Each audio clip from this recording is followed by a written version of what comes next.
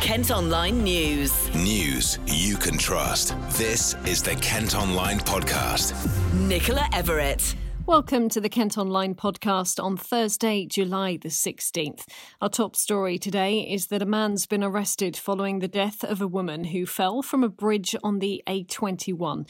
She was found on the carriageway between Sevenoaks and Tunbridge in the early hours of this morning. Detectives are trying to work out exactly what happened and if it's connected to a car fire, which also happened in the area. A 31-year-old man from London is being questioned. A man arrested in Sheerness has been charged with murder. The 33-year-old was detained yesterday by officers investigating the death of a 22-year-old man who was shot in London earlier this month. Next today, and soft play centres in Kent are calling on the government to allow them to reopen.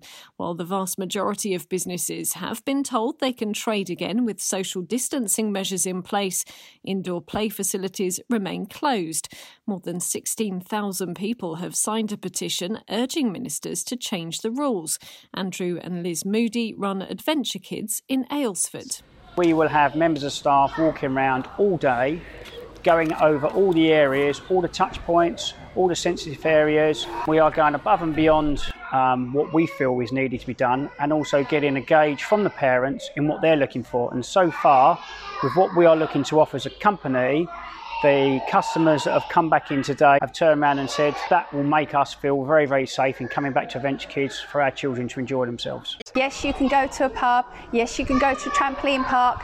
Yes, you can go for a sauna. But what about the children that need to actually interact and play in a safe environment? And parents say they would be more than happy for their children to use such facilities. If we feel like it's safe enough and there are enough measures in place, I don't see any reason why we couldn't reopen and be safe.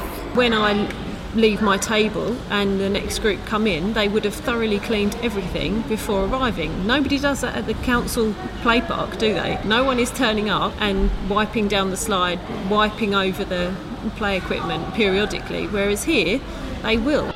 You can watch our video report on this story on the website. New unemployment figures have been released today, and for the first time in 22 months, we saw a drop in Kent. Official figures show 69,180 people in the county were claiming jobless benefits in June. That's down almost 3,200 compared to in May. It's still more than double the number who were out of work before lockdown, though. Another 85 migrants have been rescued by Border Force officers in the English Channel. 6 small boats were intercepted as people attempted the dangerous journey to Kent. It's feared a travelling circus in Kent won't be able to put on any more shows after the co-owner was hit by a car while cycling. 62-year-old Roger Santos is still in a critical condition in hospital after it happened on the A2 near Bapchild. He's part of Santos Circus. The family started a fundraising campaign so they can stay in business. The government has finally confirmed it will build a huge post-Brexit lorry park in Ashford and apologised to residents for the project's secrecy. Land in Sevington off junction 10A of the M20 could be used to hold thousands of HGVs if there's disruption at the border or as a customs checking point. A letter's been sent out to people living nearby saying work on the site will begin this week. Meantime, a main route in and out of Faversham is going to close for almost a month for essential gasworks. The A251 is due to be closed at Baddlesmere for up to 25 days from July the 27th. You can see the full details of the 32-mile diversion route at Kent Online. Now, it should have been a massive few days for Kent. Golf's Open Championship was due to get underway in the county today. The sports elite would have been competing for the coveted Claret Jug at Royal St George's in Sandwich.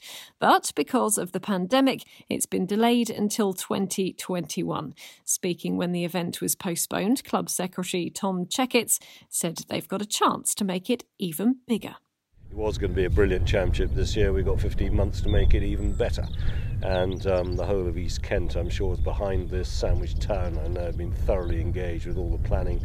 They've been looking forward to it enormously, and we'll just make it that much better next year. And it puts this corner of Kent on the world stage, and huge television audience. It probably drives visitor business here for the years in the run-up to the Open and the years after the Open. People look at this lovely spot of land we've got here, this fantastic golf course, think, well, I'd like to come and see some of that for myself. David Shaw from the Kent Chamber of Commerce also reacted to the news at the time. Obviously, for sandwich local businesses, they were looking forward to the Open. There was going to be a certain amount of revenue that would be expected to be made over that period of time, which is not going to obviously happen this summer. But the good news is obviously, we're very positive and really happy about the fact that we're still going to be able to make sure we can do even better, even more preparation for next year. There's millions of pounds that can be generated to the whole area and so on. There's going to be a lot of lost revenue, but it was early enough in the cancellation that hopefully the restaurants and pubs and so on, they wouldn't have been overstocking in food and drink. So they've saved there. But you're right, it's the people that are renting out properties and so on that are going to lose out. And at Kent Online, you can have a look around some of the huge houses up for rent during the event. Plans for a third primary school in a new garden city in North Kent have been given the go-ahead. Ebbsfleet Green Primary will be at the centre of the development and will have space for 420 children as well as 26 in the nursery. Bosses at Frankie and Benny's have unveiled plans to reopen restaurants across Kent.